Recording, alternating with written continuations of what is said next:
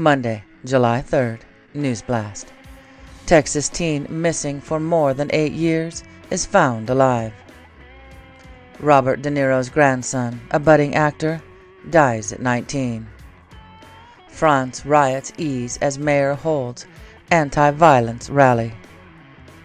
Confusion at Twitter continues over Elon Musk's tweet limits. Kevin Spacey's trial. Actor behaved like a predator, accuser says.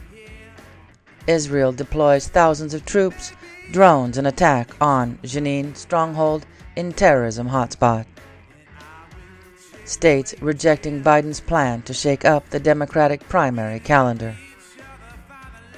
California City raises minimum wage to $19.08 per hour, highest in America. Hunter Biden driving 170 miles per hour in Porsche among new laptop photos posted online. Top Ukrainian generals say counteroffensive is going to plan as losses mount. Gunman opens fire at random on Philadelphia streets, killing 5 before he is arrested. Meta to launch its new Thread app this week as Twitter falls apart. John 4:24. God is spirit, and his worshippers must worship in the spirit and in truth. Describe your 4th of July weekend using only a GIF.